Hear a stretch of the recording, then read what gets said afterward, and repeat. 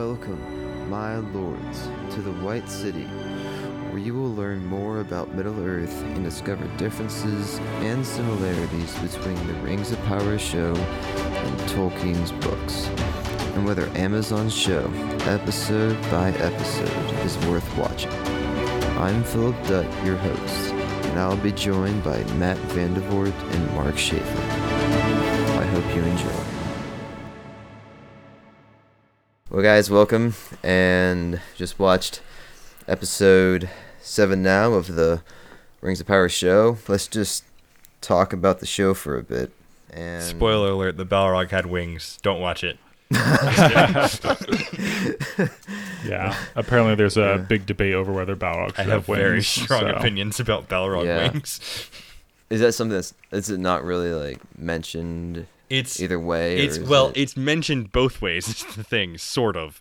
Off to a real early start with the tangent here. But Balrogs in The Lord of the Rings, in the passage where they're in Moria, it mentions something about, like, shadowy wings, or, like, shadows like wings coming out of the Balrog. And then a few lines down, it mentions wings stretching from, like, one side of the room to the other. And the big debate is, are they real wings, or are they the shadow wings? And then in the Silmarillion, during the fall of Gondolin, the Balrogs ride dragons, which at this point cannot fly, over the mountains into Gondolin, into the valley where Gondolin is, to sack the city. And it's like, why would the winged Balrogs ride wingless dragons over mountains when they could just fly? So yeah, I am firmly in camp Balrogs have no wings. Interesting. Anyways. I gotcha. We were kind of, like, I think, talking about this during the episode, how, you know, the Harfoots have this very, clan mentality, and it's kind of funny how, like, the one group is left behind for, like, most of their journey. Yeah. Yeah, it seems like they have this, they have this very much, it was in the first episodes, it was like, oh, we're like this tight-knit group who always sticks by each other.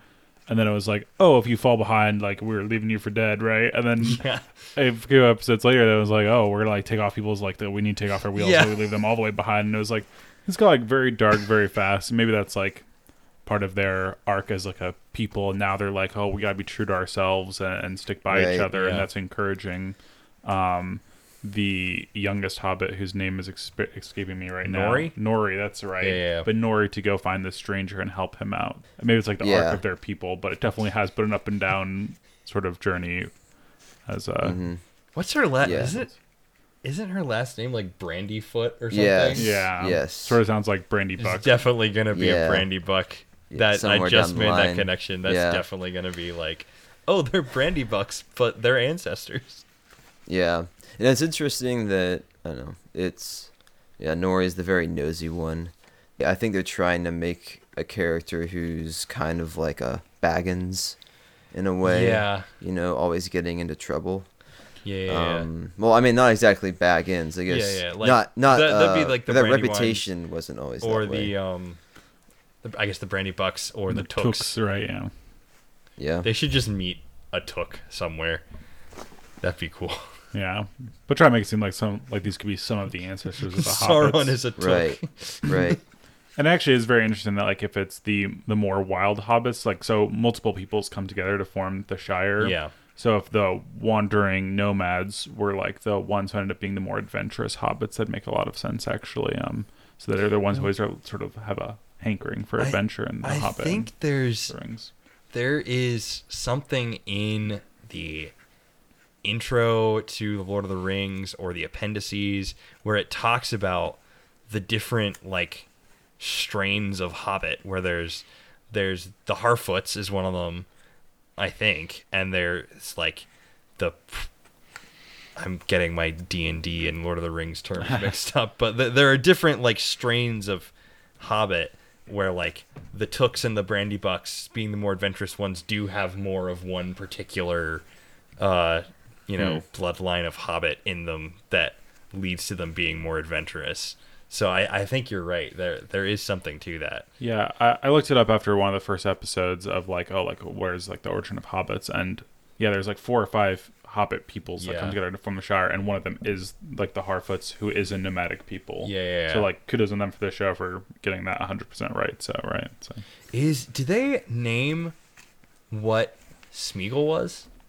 Do they name like he was with this particular group I of believe them? so. I believe one of them was a water dwellers Yeah, by the rivers. one of them was the water, and the that river was ones. one of them. I forget their names, but they're not the Harfoots. But Okay. they're another one. Okay. But why some hobbits eventually like are more water like or will take Yeah. to the water more. Yeah. Right. Yeah. Unlike Frodo's parents who ended up drowning. So Oh, yeah. Yes. Rip and- Frodo's parents. Never forget. yeah. It's funny that, like, everyone has like this like Batman, like my parents were killed by like this like that's like Frodo, like my parents just like drowned in a river, like, right? It's like sort To of be fair, that is the Hobbit equivalent of my parents were killed. It That's was fair, my that's parents fair. died during a very domestic activity. yeah, Man, yeah. then you got Sam. He almost drowned. That's true. Yeah, That a lot is of hobbits true. don't know how to swim, so Yeah. It's all the hair on their feet, too much drag. Yeah. So, this is interesting. So in Moria, we got Elrond and Durin's relationship. I think is pretty cool, and kind of like a situation of loyalty there. Whether Durin is going to be loyal to, an elf that dwarves don't really like, or if he is going to be loyal to his father. So I thought that was a cool dynamic that they put in there. Yeah. I think that the Elrond and Durin's relationship is pretty neat, and how they've built that. The one thing that I kind of it's not that big of a deal to me, but it is a little bit, like, from a storytelling perspective, is kind of annoying, is that they just kind of told us that, like, oh yeah, Elrond and Durin, best friends, go way back. And it's like, it's not really established, to my knowledge, in the lore that specifically Elrond and Durin were these close friends.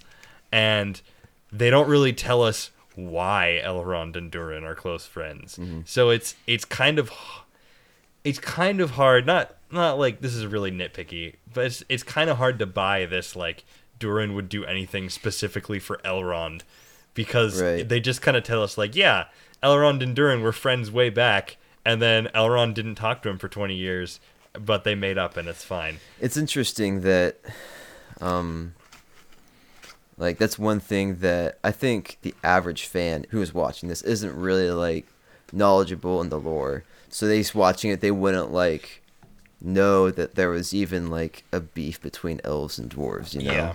So they're just like, oh, this is great. And I think that way, too, of a lot of different things that are in the show. Yeah. I see what you're saying, Matt. I will say, I feel like we have had some good moments of, like, them just, like, standing around talking and joking and stuff. Oh yeah. So I was like, we sort of see a little bit of the friendship, like, I definitely displayed, even if it's not like it starting. Like, they definitely see it. They definitely displaying that there is a friendship there.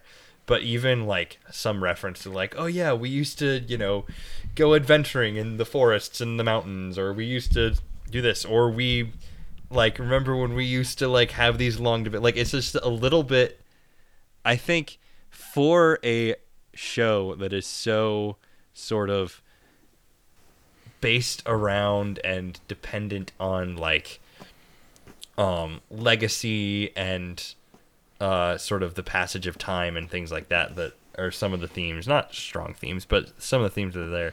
It's a little bit strange that they're just sort of like, here, this is a friendship that exists, and not even, like, a slight mention of how it formed. Yeah, they could have had, like a prelude scene or something to, like, them meeting or becoming friends for the first time. Or even like they could have had something along the lines of, like, when he comes to dinner the first time, have Durin's wife asks, like, so how did you two meet, or something like they could have done something like that. I don't know. Yeah.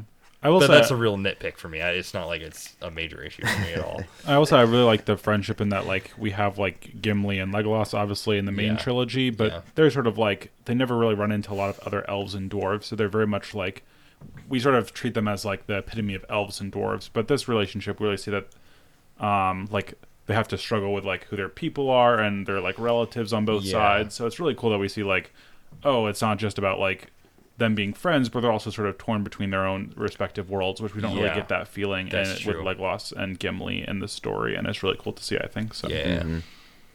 Yeah, so I guess something that stood out to me about so Galadriel's talking to Theo, and she brings up like this thing about like, oh, like it's bad to call like dark deeds good, and I guess she was referring that to just killing orcs, which I'd be like, it's like kind of interesting that she would call that a bad thing necessarily, since orcs are generally evil, but I guess killing, in that sense, was maybe what she's talking about. Yeah, I definitely leaned more towards the, like, I think it shows two things. One, I think it shows that, like, Galadriel doesn't want to be this sort of killer that she is, because she accepts that, like, even if you're killing something bad, like, there is still evil in the fact that you're having to kill it at all. But I also think from an in-show perspective, it really is, I think it shows that Adar got to her. Like, she's now wrestling with the fact that, like, he's like, oh, you're just as brutal and savage as I am, because you're just here, being so fueled by vengeance. Which I think that, again, this is another sort of very obscure thing that people have parsed out that I don't even know if it necessarily, I don't know that it isn't, but I don't know if it necessarily was Tolkien's intention. But there is the line about, during the Battle of the Last Alliance, it says that the only people that did not have fighters on both sides was the elves, which, when you really read it, implies there were some orcs who were fighting against Sauron. I don't know if they're going, like, that's so obscure that I kind of doubt that they would pull something like that. But it would be an interesting plot line to have Adar eventually kind of not really be a good guy. Like, I don't think they're going to do this by any means. I still think that Adar is actually working for Sauron secretly and lied about killing him. Because, like, come on, he's a proto-orc. Arguably, he's not even that great of an orc. Like, how I don't think that they're actually going to have him believe that he killed Sauron. But it would be interesting if they did have him come around and be like, hey, I'm actually going to, fight against this guy, because he seems to, if he is being genuine, he seems to just want a homeland for the orcs. Yeah. And so it would be an interesting plot point for him to come around. And so I think that they might be playing off of that a little bit, and that Galadriel might be questioning whether or not, like, oh, I've been taking out my hatred of Sauron on the orcs. Is it, like, should I be doing this? And even though, like, I don't think they're going to have a scene where she's just like, no, I refuse to fight them. But, like, I think she is kind of accepting that it is war, and war is terrible.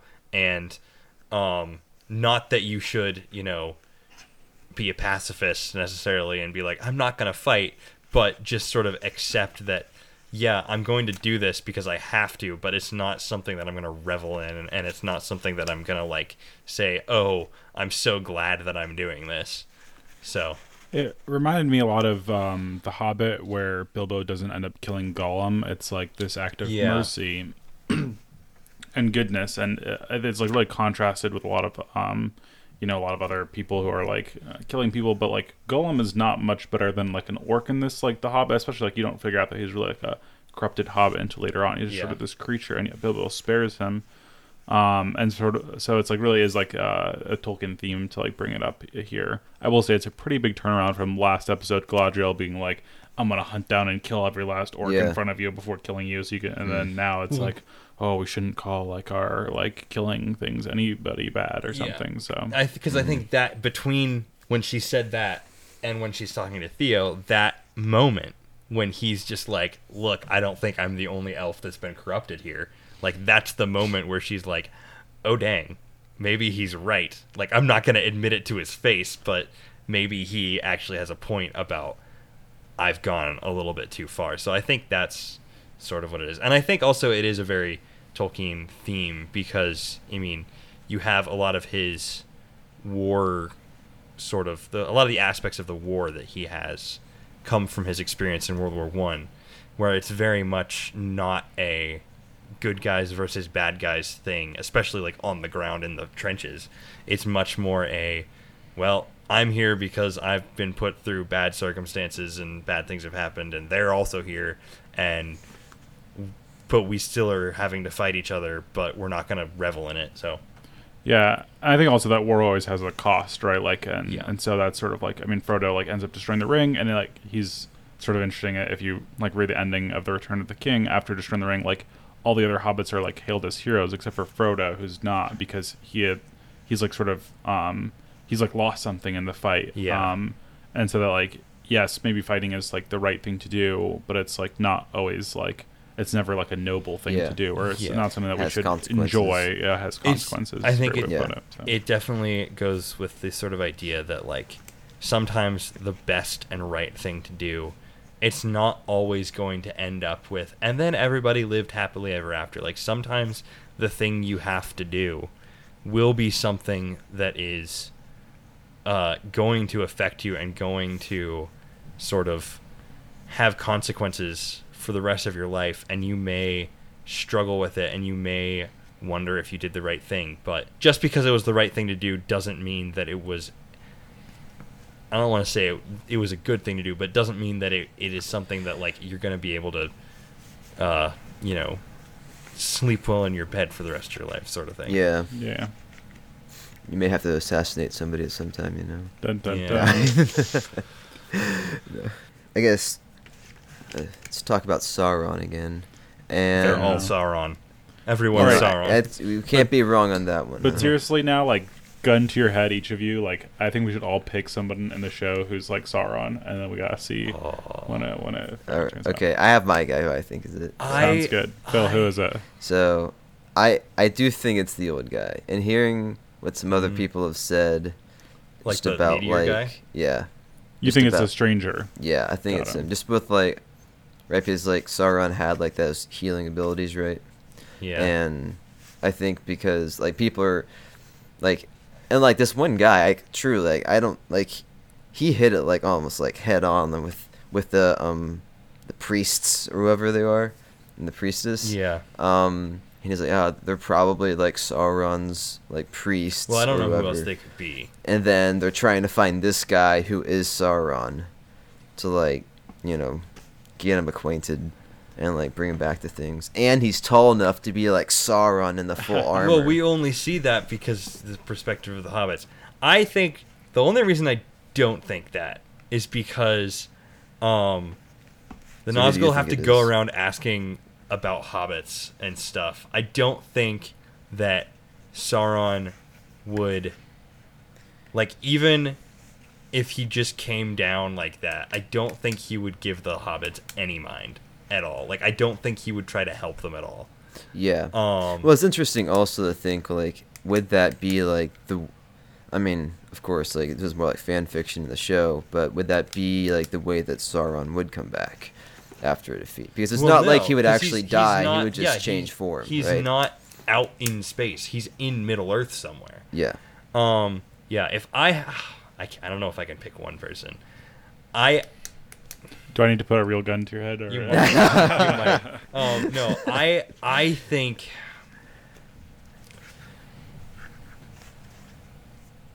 I don't know if we've met him yet. I'll do this. I'll bring it down to two people because that's about as well as I can do. Right. I think if it's somebody in the show, my main guess is that it's somebody that we don't know. If it is somebody that's already showed up, I think it might be Adar,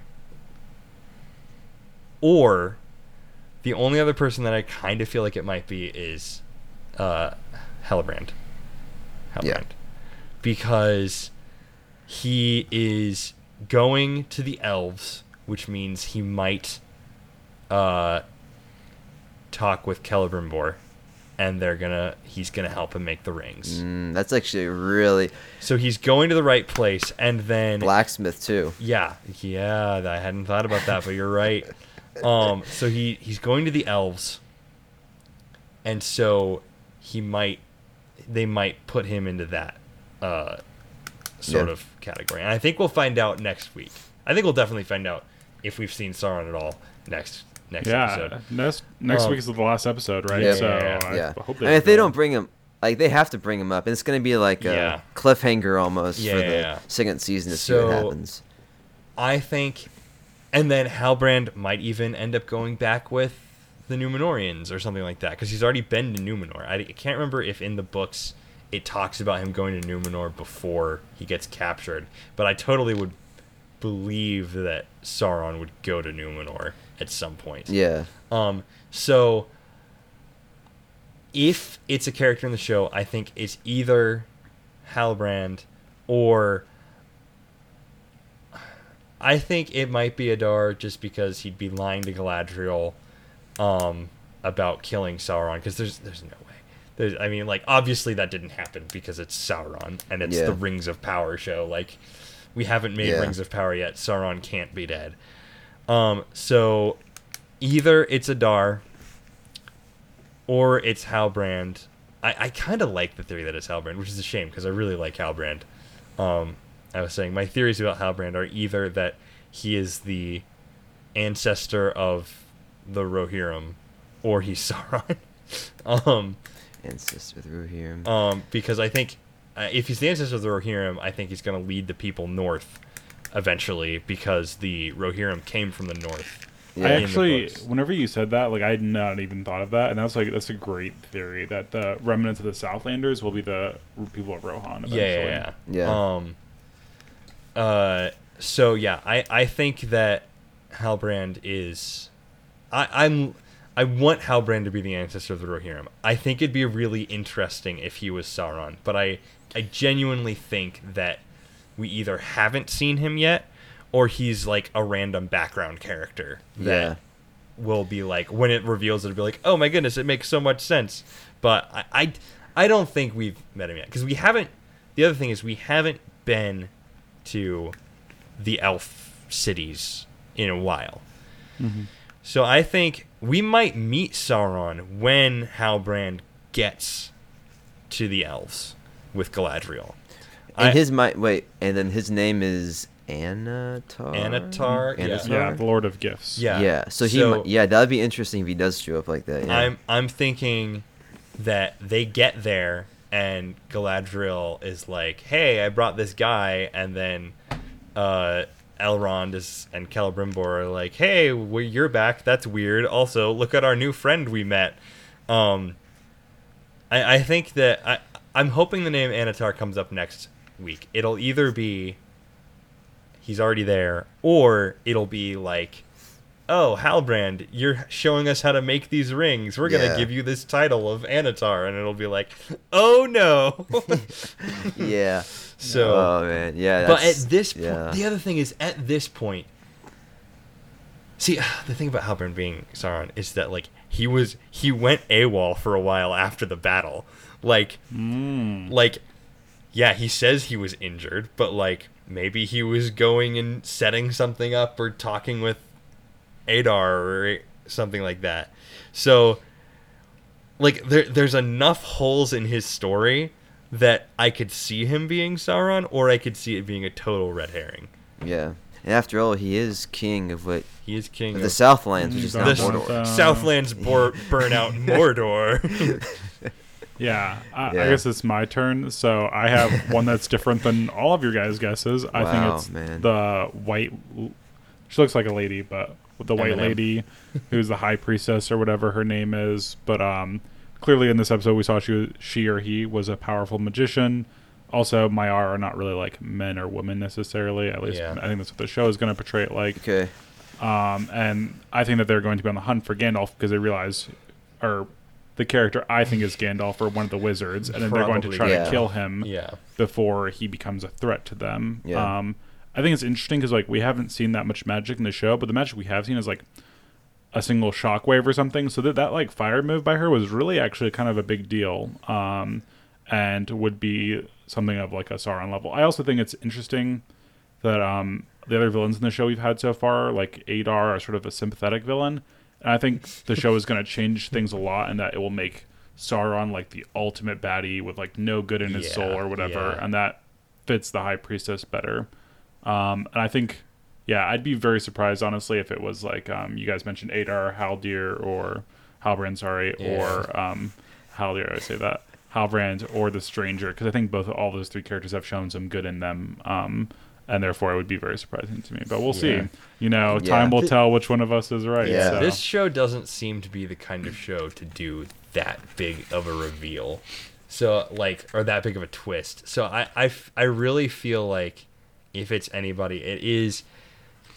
I don't know. I feel like the white priestess people, I feel like they're probably just cultists.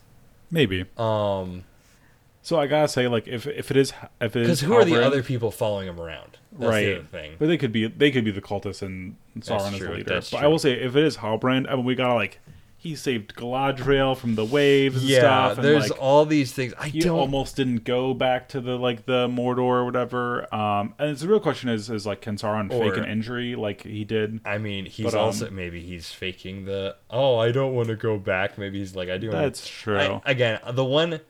I think Halbrand would be the most interesting one. I think Adar's the most likely one, if it's somebody that's already showed up. See, I feel think he's about as likely as the priestess. I feel like Adar, they've already is he Sauron? And then they poo-pooed that idea. So it'd be really weird if they brought it back. What if Adar could I guess maybe Sauron's ability to shapeshift or whatever decreases as he is killed or defeated more.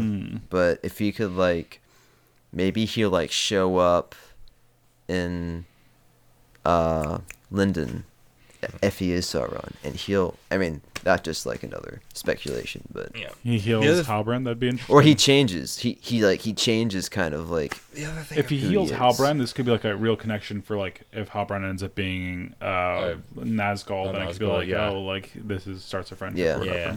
I also think that the other reason I think Adar might be Sauron is that Adar definitely has the look of how I feel like I've seen Sauron depicted when he's in his beautiful elf form. Of not necessarily that Adar is a beautiful elf-looking guy, but I was his scars all over his face. I'm talking about the narrow face and the long black hair is something that I see fairly consistently. I think with Sauron, and it's definitely how I picture Sauron before metal spikes, giant flaming eye, all that sort of thing. Well, I think it's interesting too because obviously my guess, the High Priestess, they're very much not going for the subtle thing where this is clearly a villain or whatever, and probably not looking very much like the Lord of Gifts unless she or he shape changes afterwards. That would be a very interesting take on the Sauron during the Second Age. I definitely think they're connected to Sauron. The staff that the one of them is carrying, it's that looks like Barad-dûr. Yeah. And that looks like a giant eye at the top. That's definitely connected to Sauron. Yep. They definitely look sus. If I can use that term. So. Yes. They're gonna go to Mordor and stick the staff in the ground, and that's how the tower shows up. Dude, that'd be hilarious. Yeah. So Sauron has to appear next episode. If they don't, it will be a huge mistake for the show. They've really they build it up so much and then they're not show them. And here's the thing: that's we started the show off Sauron is out there somewhere. Galadriel is sure of it. They're there's no problem. But it's really weird to me how is the darkness that is taking over the elves, the elf tree, is that connected to Sauron specifically or not? Continue. Sorry. Well, I was gonna say we've had this very much Sauron is this threat, but so far we've had action in the show. We've had Adar as a stand-in villain, and it feels if they complete the season without showing Sauron, then it's the show doesn't really need Sauron. We have a Middle Earth without him that's working fine. I don't know. I guess I thought they would tease him more in the episodes they would talk about him more we need to catch on. But after the first few episodes, he's sort of not been talked about a whole lot. So I think he's already in Linden. I genuinely think he's already there and working with Celebrimbor because one thing they brought up in this episode that it just now thought of me is so in Linden the trees are getting sick and the leaves are getting sick and there's all these things. Maybe Sauron's already there. Maybe Sauron's already there because Mirkwood becomes Mirkwood from Greenwood the Great when the Necromancer moves in to Dol Guldur, and the Necromancer is Sauron. Yeah. So that might be a hint. I think he's already there. I think that he helped Celebrimbor plan this tower thing. I think that he's been working in Linden behind the scenes. I'm wondering he might be either he's one of the characters we saw like in the first episode, or we just haven't seen him yet, and it'll be revealed that he's been here the whole time. Maybe Celebrimbor is dead and Sauron is taking his place. Also, side note, did we see the tower completed at the end of the No, I season? think so. I think that they just have been doing the story with Elrond. Well, they were Durin building it so in far. one scene, right? Yeah, but yeah. it's not necessarily completed Right. yet. They'll Sounds good. and that might be in this next episode if they're gonna like kind of pick up the speed with figuring out like that there's somebody helping Yeah. them with like the tower and gonna help them forge the rings. Yeah. Yeah. I think he's already there. Because we haven't seen a lot of it, so they wouldn't have to like hide him or make him into a separate character. I do want to say it's like pretty crazy to me that like we've seen 7 of the 8 episodes of the first season, and every single one of us guessed a different character for Sauron. So that just shows how like I think they're doing a good job of keeping people interested. In I still think he's gonna be a new character, but he's gonna be the barber for the elves, giving them all those terrible haircuts. That's a true evil. The worst thing in the There is show. a corrupting force in Middle Earth. You can take And it those is evil the elves' haircuts barber. and throw them down with your winged Balrogs. Take that, Amazon. Man. Oh yeah. So I think what's interesting is how Galadriel talks about her family. I know, like, 'cause, like, some people have been bringing up how, like, you know, she's married and has a daughter at this point, and there's been like no mention of them at all. And of course, at least she thinks that her husband Celeborn is dead, which could be, or it shouldn't be. Sauron. It shouldn't be. I don't want to spoil anything, but I was looking through the cast list and I did see a character playing a certain Celebrimbor. So Well, Celebrimbor is No, we're talking about Celeborn. is Celeborn is Celeborn. different. Sorry, Celeborn, I could right? have sworn I saw. I saw you playing pointed Celebrimbor out to me. Maybe I was So wrong then. let's stop But- looking through the cast list. Dude, it's so long. But yeah, Saruman. I think Just kidding. He's not. I in there. think I think it will be somebody in the. I think he'll come back. So I like people were just it's one of the people. we're just on the thinking how raft crazy with it was Halbrand at the that like they beginning. didn't talk about her family yet. Yeah. So well, it's interesting too. I mean, her daughter marries Elrond, so like, Right. and is the mother of Arwen. So it's like this is sort of like it's his family. While or her family might not be like front and center characters, they do have like a big impact on Middle Earth. So. And clearly, Celeborn isn't dead because he shows up in the Lord of the Rings. Yes. well, right, Which- yeah. I mean, they cannot kill him off. It's just Well, they crazy. can. I mean, crazy fan fiction. There's that they would, there's right? two ways they could go about it. One, and I think this is what they're leaning on, is like she was like, they put him in the armor and then I never saw him again, and it's just like, first rule of television: if you don't see somebody dead, they're not dead. But so either they could do that, or they could go the route that elves can totally come back. But I don't think they'll do that because that totally undercuts her whole story of like, I just want to do this to avenge my brother, and it's just like, your brother's not dead. Well, right, but they showed him dead. So Yeah. Yeah. Well, I mean, if they go with the rules that elves they can can come come back, back it's just from like there's no Valinor. point in Yeah. her being this upset. right. Well, So it's interesting because like it seems like he's been dead for a long time. So the real question is like, if he wasn't dead, like where is he? yeah, But I guess like I really hope he's alive because He's if they captured by made Sauron. Galadriel just like this like super like vengeful character, it just doesn't really fit with who she is in Tolkien's work. Bat elf. The bat elf, pretty much. That's Yeah. what she is, right? Like, Yeah. and that's just not who she is. And so I really hope they bring her husband back and give her sort of the life that she has in the rest Yeah. of the A little bit more of movies and story. redeeming aspect. To Yeah, that. yeah, and like make her, the high elf queen sorceress, and not like the Yeah. vengeful warrior sort of deal. Is Yeah. more her shtick in the story. So. Speaking of characters that are totally dead, Isildur is somewhere. Yes. He just Somewhere. hasn't showed up. That'll be an you interest. think- The horse is gonna just like Aragorn. The horse. Yeah, the they're horse is definitely gonna find doing them, that. and Yeah. then he's They're gonna come absolutely back and he's doing gonna that. tell them about all the orcs that are 10,000 Or- strong at least. Or He's also gonna turn down a certain girl's wishes because he's in love with a elf lady. It's gonna happen. I think so. Yeah. Yeah. I think wonder. Yeah. And then his dwarf and elf buddies are gonna welcome him back. Sorry, I don't know. Oh, Right no. away here. So what they could do is leave it a mystery, as to whether or not he survived until the next season, to allow his brother who we have not seen yet, to come in and play a slightly more important role, because I'm kind of surprised they have not had him at all, because he is the ancestor of Aragorn. Aragorn is Isildur's heir, but Isildur's nephew is the one that goes off and becomes king in Arnor, I think. I got you. I thought it was Isildur has one youngest, has 5 sons or something, and the youngest son is the one that ends up being Aragorn's descendant. No. I could be confused, but I'm pretty sure that Isildur is not Aragorn's ancestor. Direct line, yeah. Isildur was I'm pretty sure he is, but I can look it up. Isildur is the one that his descendants become kings of Gondor.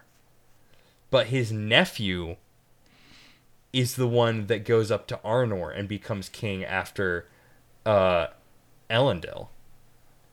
I could be wrong on this. I could be very wrong on this, but I am pretty sure because this is a really important Isildur question. Is not because they never call Aragorn Isildur's son or Isildur's descendant. They call him Isildur's heir, which doesn't have to be a blood descendant. But he says the same blood runs through my veins. Yeah, but he is still in a way family. Distant. To just flip quick, I just had the interesting idea. If Isildur makes it out of Mordor, which obviously he will. What if while Halbrand is gone, there's no one really leading the people? What if he founds Gondor instead of leading them to the coast? Because they probably leave for Numenor, right? And then he's still there, so he has to do. He's gonna do something. They did mention in one episode that he likes the mountains, which is where he founds Minas Ithil. So I like that, but I don't think they'd have them found Minas Ithil before Minas Anor, because they're twin cities, and so the first major city that's founded in Gondor is Osgiliath. Okay. And then they go and found Minas Ithil and Minas Anor. Okay. Which then Minas Ithil becomes Minas Morgul and Minas Anor becomes Minas Tirith.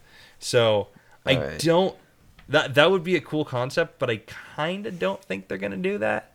Yeah. I don't know. I feel like it'd be kind of lame for them to set up Halbrand as this mighty king of the Southlands who's coming back and is the king who was promised and all this. And then just be like, oh, Isildur's gonna do it now. I mean, no, yeah, that's no, just I like Halbrand, but yeah, I'm thinking more of for the Numenorian side of things. I guess they're showing that there aren't any more Numenorians there. That's kind of what they're giving off. Maybe maybe there are there because they should be setting up along the coast and whatnot. Yeah, because there's a Numenorian colony that they talk about. At Pelargir, which I believe. No, Pelargir is different. Pelargir's not Umbar. Umbar's farther south because there's oh man, I just completely remembered something. So in the books, there's the Prince of Dol Amroth, who's this other Gondorian nobleman from a city down by the coast who comes back, and they mention that he's part elven. Yeah, actually, I just looked it up. Pelargir is not Umbar. It's the greatest port of Gondor. So this seems like they will. And the Bay of Belfalis or something. But you're right. A super actually important character in the books, who's not at all in the movies. Yeah, not at all in the movies. Character who brings the most men to Gondor to defend it. Yeah. To Minas Tirith. I'm just remembering now. Oh man, now that I'm thinking about this, I was gonna go. For the longest time, I was going with the angle of I don't like that they're doing this elf-human relationship because there's only supposed to be 3. But I just remembered that the Prince of Dol Amroth is supposedly part elf, and so there's gotta be more. That's actually really interesting. I never thought of that. Yeah, so there's gotta be more of them. Yeah, because that's kind of closer to the at least coast, I think he's half elvish. He's at least Gondor. Described as people part suspect elvish, that he's part elvish or something like that. So maybe there are more half elves running around Middle Earth than I originally thought. So actually, I looked it up. Aragorn is related to both Anarion and Isildur because apparently after 22 generations, a descendant of Anarion married a descendant of Isildur. Okay, but is it the main line through Anarion? I think the main line is through Isildur. It says that he's the direct descendant of Valendil, Isildur's youngest son, who escaped the disaster of the Gladden Fields. Okay, but I was wrong. Yeah. Elendil. I knew there was something. Valendil, who's the name of the character in the show, right? Who might end up dying eventually, and then Isildur would name his youngest son after him. Yeah. So, I mean, no spoiler alerts, right? Yeah. Unless you've watched the movies anyways.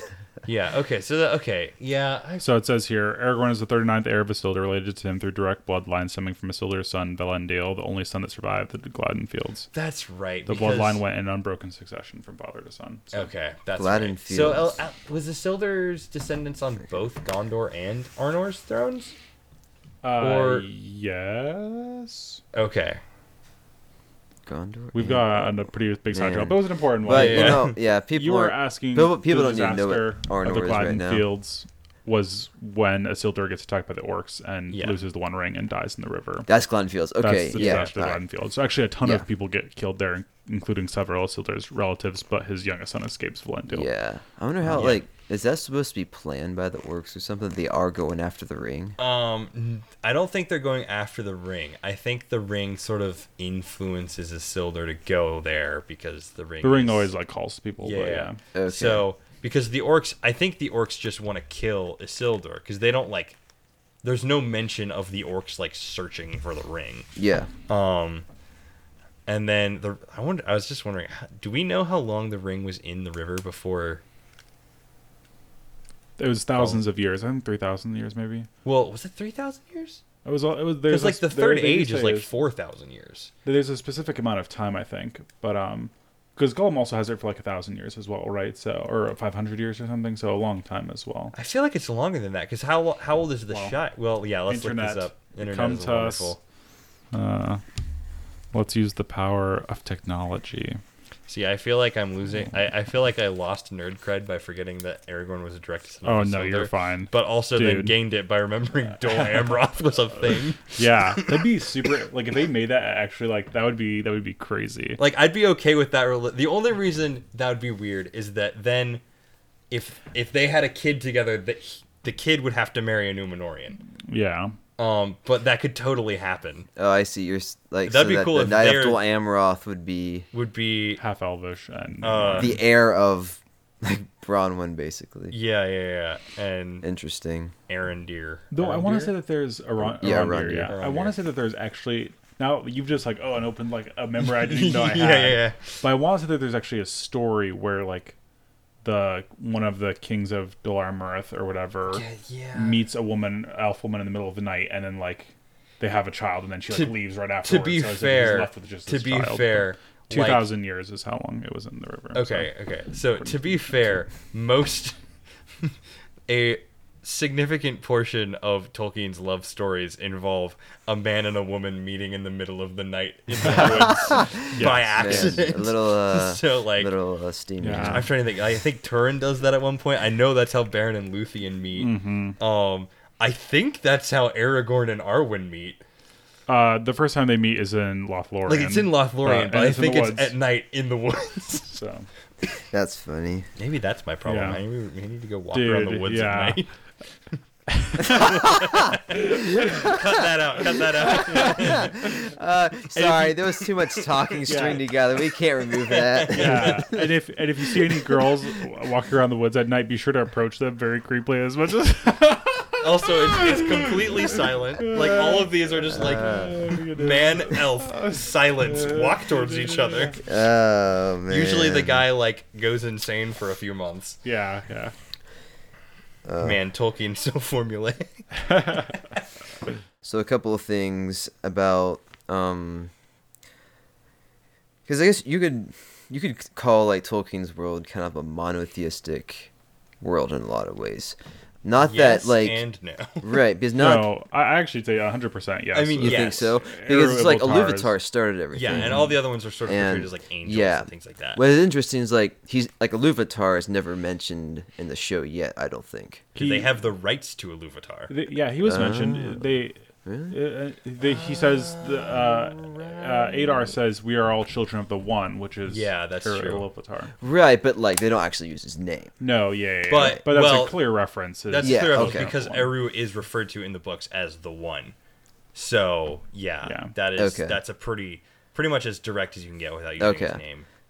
Right. Yeah, but I mean, of course, like most people watching the show probably wouldn't know.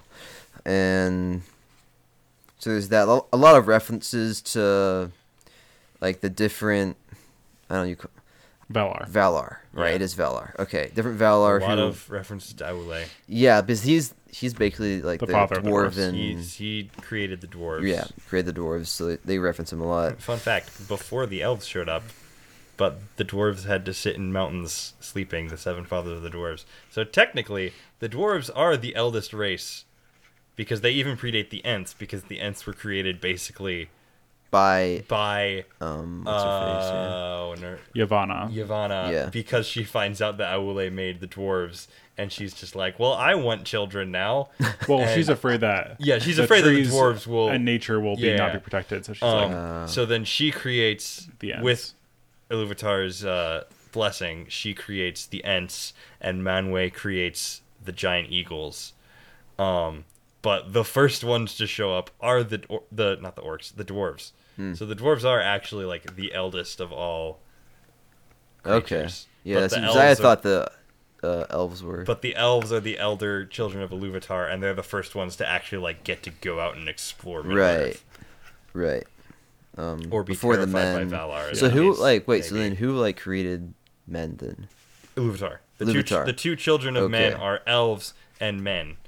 Okay. And yeah. Okay. and Iluvatar also gives his blessing to the dwarves, even though Yeah, Aule he is the does. one who creates He them. does. But Aule yeah. is about to destroy them, and then Iluvatar is just like, But Gotcha. yeah. aw. Your question Yeah. that like is it monotheistic, and the reason I said yes is because it is very clear that Iluvatar is Yes. all powerful, and that like he in the very original story, Melkor, the guy who becomes Morgoth, the ultimate Yeah. baddie, is like trying to play a discordant tune Yeah. to Iluvatar's Yeah. music, and he Yep. incorporates it in his own music. So it's clear that he is sovereign in some sense, Right. and so that everything that Yeah. happens in Middle Earth is sort of meant to happen by Yeah. his power. I would, yeah. And the references to like the good force that is something that work is like for Yeah. good is usually referenced to him. Yeah, and so the only reason that I mean, I think that is like the logic by which the world works, and I think that in like the truest form, it is a monotheistic world. The only reason I say yes and no is because you also have the Maiar and the Valar sort of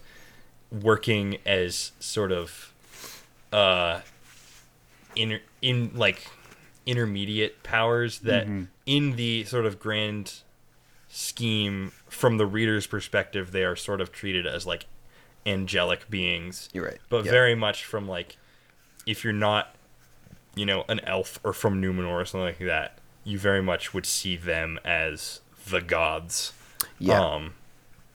At work. Yeah, so that's sort of why it's a yes and no, even though in the truest sense of it, it is a monotheistic society.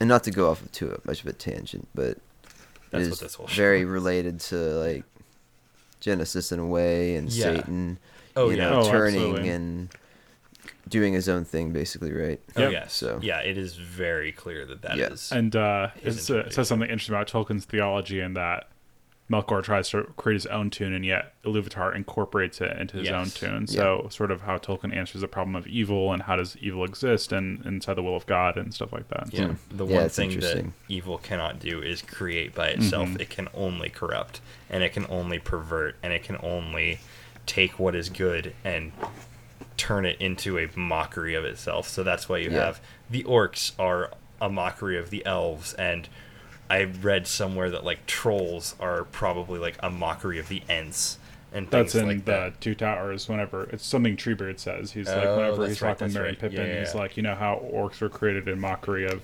elves, and sort of his like comments like we're like much stronger than trolls, and so Right, that's how yeah. they sort of like Yeah. they just like wreck Yeah. Orthanc or whatever. Which it also makes sense. I mean, all of Morgoth's creatures despise sunlight, but it makes sense that the orcs would have, or the trolls would have a stronger reaction to it and turn to stone because, like, a tree, you think about it, a tree needs sunlight to survive. Yeah. So a troll cannot have sunlight. Or Well, it's also interesting because yeah, this is a tangent, and I do want to get back to the Yeah. Iluvatar, but Yeah. it's just interesting because in the movies, Ents are portrayed as walking trees, and actually in the Lord of the Rings, they're very tree-like, but they're actually more like troll-like creatures, who are like have bark and like plants growing on them and stuff. So they look like walking trees, Yeah. but they're really more like Ents, or they're more like trolls. But Ents are like back to Ents. your yes, Yeah. But back to your point is that also how the Melkor is trying to create his own discordant tune within his Eru Iluvatar's music, and he ends up turning it to good, so that sort of like the idea is like evil. If evil, like the reason evil exists is because in the end it will mean something. We get something better and more good in the end. And so the idea is that that's like a very Christian idea and is throughout Tolkien's work. So yeah. Something else is in Galadriel and Theo's conversation where, like, you know, Theo's saying, hey, I did this with, like, the mountain corrupting, like, you know, erupting and all, and then Galadriel's like, no, you didn't, but, and he's like, it's, you know, it's all part of the design that, like, you know, you don't have to feel like you're, like, you know, taking responsibility of this. And then he responds with, wait, how is that still design if it's, like, how am I supposed to get over it if that's, like, still part of the design of things? Problem of evil, right? Yeah. I think it was really interesting too because a lot of times in Tolkien's work, it's like something bad happens to you or a difficult thing is thrown your way. So like when Frodo gets the ring, he's like, I wish I'd never had this, and Gandalf is like, this was meant to happen, right? Right, and that's exactly what I was like thinking about in that scene. I think this was an interesting difference because it's not like this, like Theo does something like bad maybe, and it's not in the same way that like Frodo, this like sort of responsibility is thrust upon him, whereas it's something that Theo does. And I still think the theme fits both ways. It's just a sort of it's interesting switch of the theme of like not only is it the things that happen to us, but the things that we do are also things that work together for good as well. Yeah. That's good. I guess we kind of talked about the Balrog, but we can let's go more into that. That thing. Yeah, let's with its stupid wings. Yeah, so all right. They went I just like more of a backstory, right? I don't know if we talked about it before, but like the Balrogs, right, are basically Melkor's like response to the Astari in some way, or because no, because the Astari aren't there for Melkor. They're not. They come specifically to oppose Sauron. So the Balrogs were like his bodyguards, basically. Like they were his elite guards. They are less authoritative than, but not really under the power of, and so on the same level as Sauron in like the hierarchy of Morgoth and Melkor, where they are like Melkor's chief lieutenants were Gothmog, the captain of the Balrogs, and Sauron. So, like the Balrog in the Lord of the Rings isn't working for Sauron. It's just there as like a natural disaster. They were also servants of Aule. I think most of them are implied to be servants of Aule because they're spirits of fire that turned over to Melkor's side, because a lot of his, like, Sauron, the Balrogs, all originated as Maiar of Aule, because Aule and Morgoth were both predisposed towards, like, crafting and creating things, and so it was very easy for him to pull from the Aule's servants by being like, hey, come do what you like, but more powerful for me. And so it's interesting. Sorry, you finished. So they're not. They are in it for themselves at this point. The reason that Durin's Bane is under Moria is because at the end of the Silmarillion, when the Valar come back and wreck house and completely destroy Morgoth and his armies, the remaining Balrogs that aren't dead flee and basically hide as far under the earth as they can get to get away from the power of the Valar. Yeah. And so they are... Yeah, so that's why it's deep under these massive mountains, is because it wants to put as much distance and material between it and the things that, you know, can actually hurt it. Yeah. And so that's why the fight in Moria between Gandalf and the Balrog, it's not just old wizard fighting big fire monster. This is an angel fighting a fallen angel, and they are going all at it. So yeah. They're both on the same level. It's interesting because whenever so there's like the two kinds of angels in Tolkien's world, like the Valar are the greater ones and the Maiar are the lesser ones. But the Balrogs are like the Maiar that ended up leaving with Morgoth, but they've also left like a long time ago, and so whenever Gandalf and the other wizards come over, they're like sort of more recent, and therefore they're like, by this time it seems like Balrogs are very different than the rest of the Maiar because they've been corrupted for so long. But originally they were sort of two kindred spirits.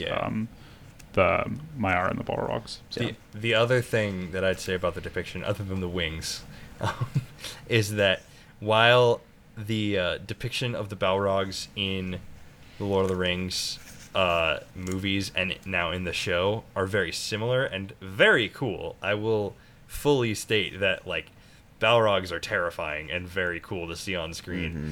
I don't think that's a very accurate depiction of how they're described in the books.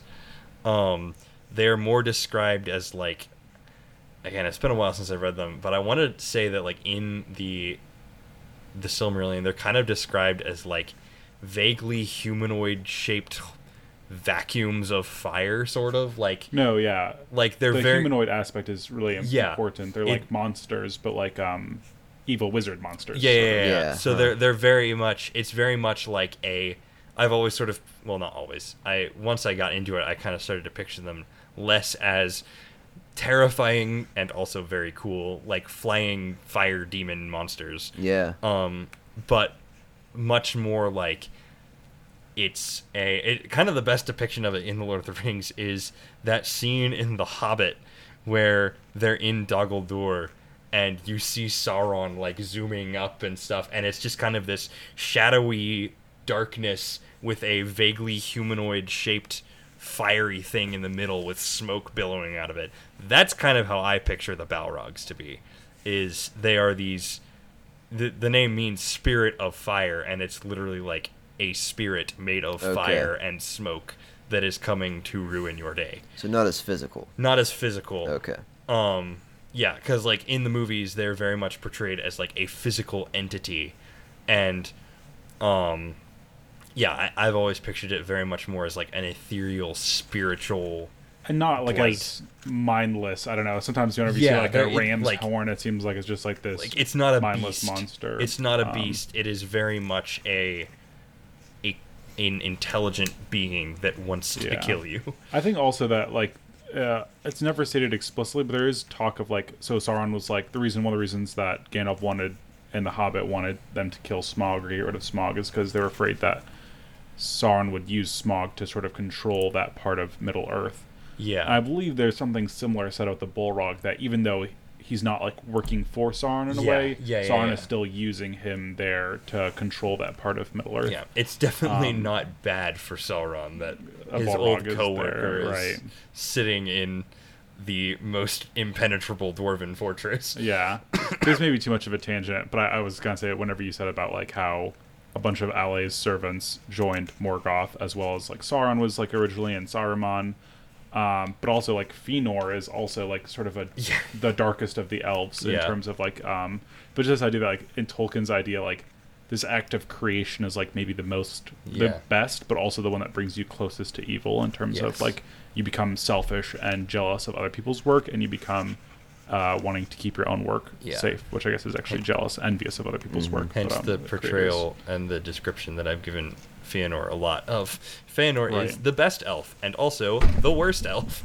Like, it's very much that sort of depiction and attitude of you can create things for the glory of, in Tolkien's world, for the glory of Eru and to help others, or you can create things to be a monument to your own arrogance, and both of those things can be very impressive, but it's very easy to corrupt that sort of creative instinct, which is why I think in a lot of ways Morgoth and Aule and them are sort of portrayed as almost the closest to Ilúvatar himself, because his great deed was the creation of the world, and they want to create something not to contribute to his glory, but to rival it and overtake it, which is the thing that is wrong and the thing that is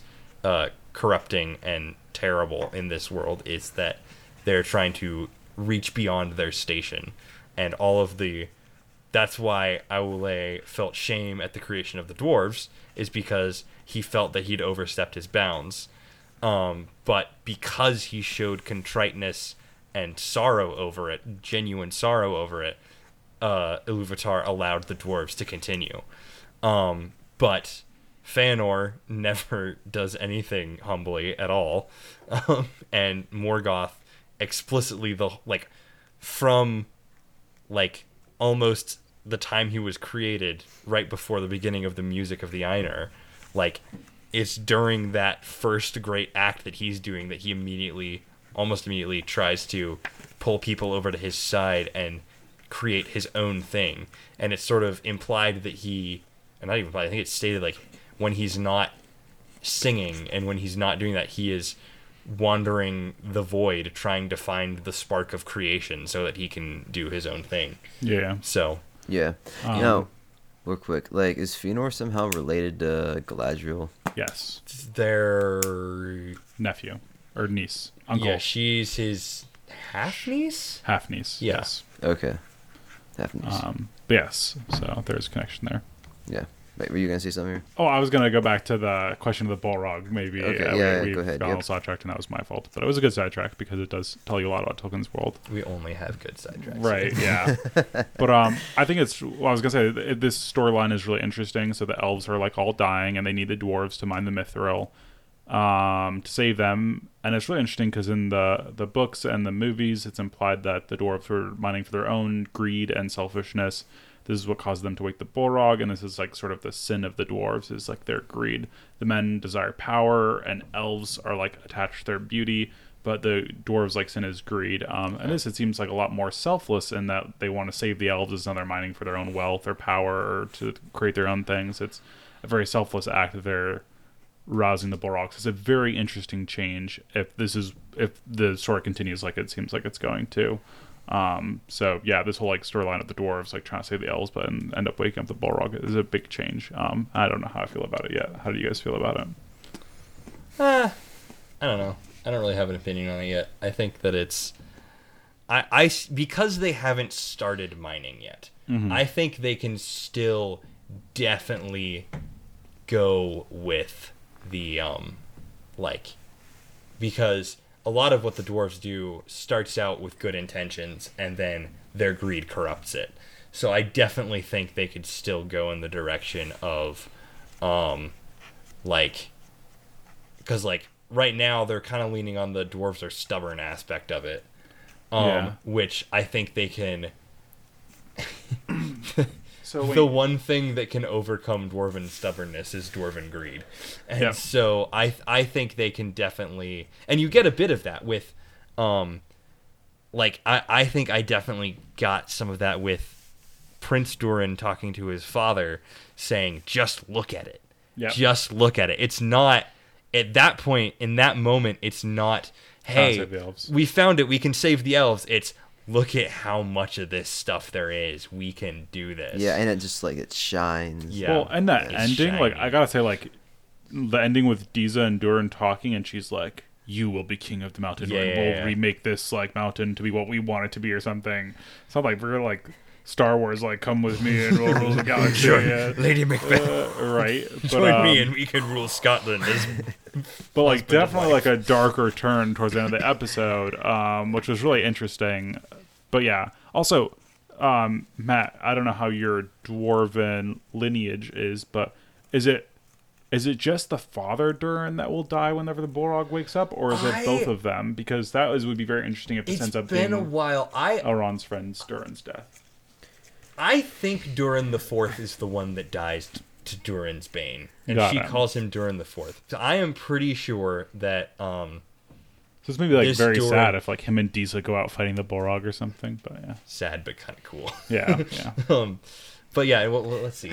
I want to see some dwarves in action, man. Dude, that's a good point. We've seen some elves. Axe throwing, elvish acrobatics and some manly deeds. Yeah, but Return of the King. Return of the King. Yeah, it's gonna be I believe down on the this ground is there also below. the We also have the other I'm older gonna theatrical use a book, not my phone. print. Yeah, hey, do it. More power to you, man. I don't know, like, the door. Like, it's funny, like... it's in the appendices. I can find it. It's so funny, like, whenever people talk about, like, I'm pretty good with, like, high elven lineage and stuff. But, like, dude, whenever it's, like, dwarves, it's like, there's lots of Durins in there, and that's about it, I know. I know, like, there's, like, a Thorin, Oakenshield is, like, the Hobbit, and then he has, like, a father, I think, Thrain, but... Well, like... It's tricky. Because... Let's buy time while Matt looks it up. Well, yeah, when you go to... Well, I mean, the only, like, lineage tree I've ever seen is in the back of the Silmarillion, when they show you... that doesn't talk about the dwarves. Where they show you, like...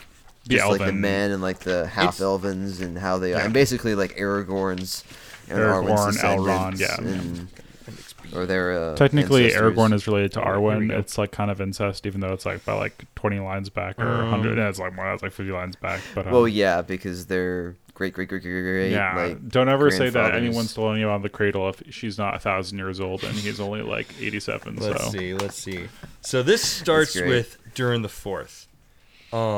Who, let's see, 5 times an heir was born to the house, so like his first father's blah blah blah. But like, could we even like, I don't know, would it be too crazy to think that there was like a dwarven like coup where like Durin the Fourth takes over and mines for the Mithril and maybe ends up like not just doing it for Elrond but doing it for himself and for Disa and stuff. Yeah, and then ends up leading to their doom. Yeah. This was like, that's a very interesting theory, but that sort of was a really dark ending with him and Disa talking that made me think that might be where they're going. So, but I gotta say, I'll say it again. I love this, like the Elrond and Durin storyline. It's got to be my favorite so far. It was interesting because like the Harfoots, like there have been some good moments with them, but there's just like, it feels like there's just a little bit of burning time in some ways. Like there's not a lot of progress that happens with them, and it just has started to be my least favorite storyline. So it's sort of interesting that like. We got like my best and my least favorite storylines a lot more here. But yeah. Yeah, it'd be interesting. I mean, I guess with the Harfoots, they're doing a pretty good job of paralleling like the Shire. Yeah, and you get like a lot of this Hobbit culture, I think, which is really good. I think that the story has like sort of hard time progressing. Durin the Sixth. The Balrog doesn't show up till the middle of the Third Age. Weird. So it's not any of the characters we've met so far. So wait, what if they're like the Balrog just doesn't show up in the show at all? Which means that technically speaking, I mean, if they're gonna mess that up, no. So in the back of the Return of the King, the line of the dwarves starts Durin the Deathless, is the original Durin, and then it skips a bunch of generations and goes immediately to Durin the Sixth. So technically speaking, the Durin the Fourth and Durin the Third that we have in the show are completely made up characters. Yeah. Technically, those are original characters to the show, other than the name. I'm gonna look it up just really quick here. Yeah, I wonder if because Durin the Sixth doesn't rule until, because it says that it mentions explicitly in the appendices that Moria survives Sauron, survives the dark years of Sauron, and it's not until way later in the Third Age that another Durin is born, and he delves too deep.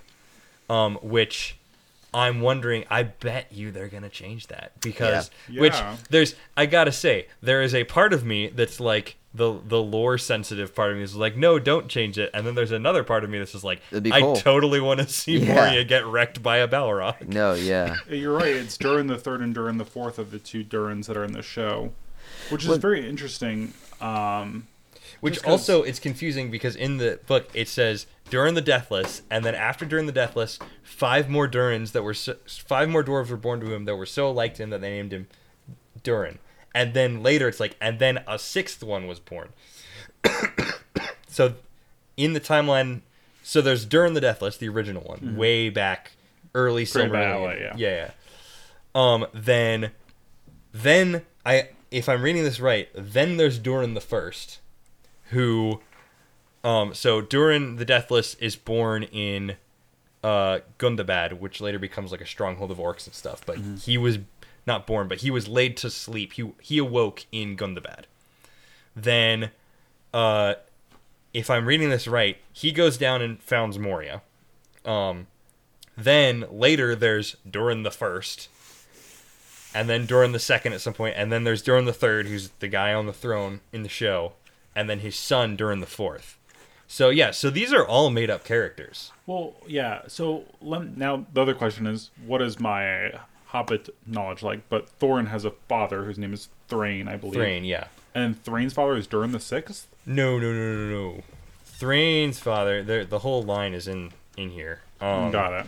But because it's interesting that like if we still have like several generations of dwarves between us, like dwarves live for hundreds of years. Oh yeah. We've got so they've lots like of really messed up of dwarves. the dwarf lineage timeline. Here we go. Sort of yeah. stuff. So these are all. I believe Thrain the First is the one that founds. Erebor. Yeah. That. No. Foundation of Erebor is 1999. So there Erebor's a 90s kid. So there weren't any Durins after Durin the Sixth. There is one Durin the Seventh crazy. and later. So but he's like a king of Moria again later or something like that. Just to kind of like think about the fact that like Tolkien went into the detail. It was like I knew that like the elven line was pretty well like charted out, but then like to have the dwarven line as well. Oh, family trees are so much fun to make. That's crazy. And then he had like detail at the end, like this happened here, so you could like. Connect it with this dwarf here. It's because Tolkien crazy. wasn't an author. He was a world builder and he was a language creator who then built a world around it. Who then was like, hey, maybe people would be interested in stories set here. That's. I just think that's just crazy. Yeah, it definitely isn't that like a lot of. I mean, you read any fantasy literature and it's like. It's interesting because like they'll come up with like cool settings, right, and stuff, and like cool like look at this, but like it's all about like how it impacts their characters. Like Tolkien was just like. I'm gonna create this entire world and like maybe they'd be like some fun stories. I don't know. But it's like it's not even like about the like let me like so cool.